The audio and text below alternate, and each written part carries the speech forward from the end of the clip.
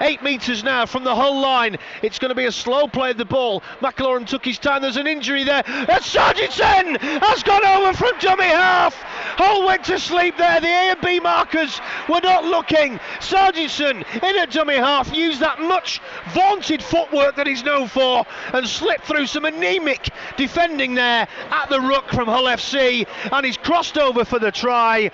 It's a biscuit, it's not a cake. Anyway, forget that, Wigan are going forward, and they're scored! Hey, that's a great stuff. Wigan again moving the ball out to that right hand side, and Dan Sargentson coming round on the loop like all fullbacks do, through a couple of dummies. You could have got 3 East Yorkshire buses through that fringe there, that fringe defence. The Hull FC fans are booing, the players, one of them's just kicked the posts on the padding. The posts are wobbling like a jelly now back there. Wigan 30, Hull FC 6.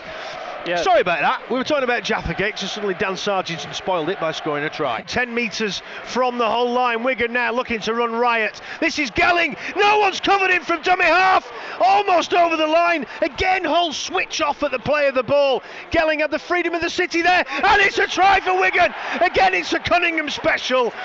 Sargentson has gone over for his hat-trick from dummy half. The boos are ringing round the KC here.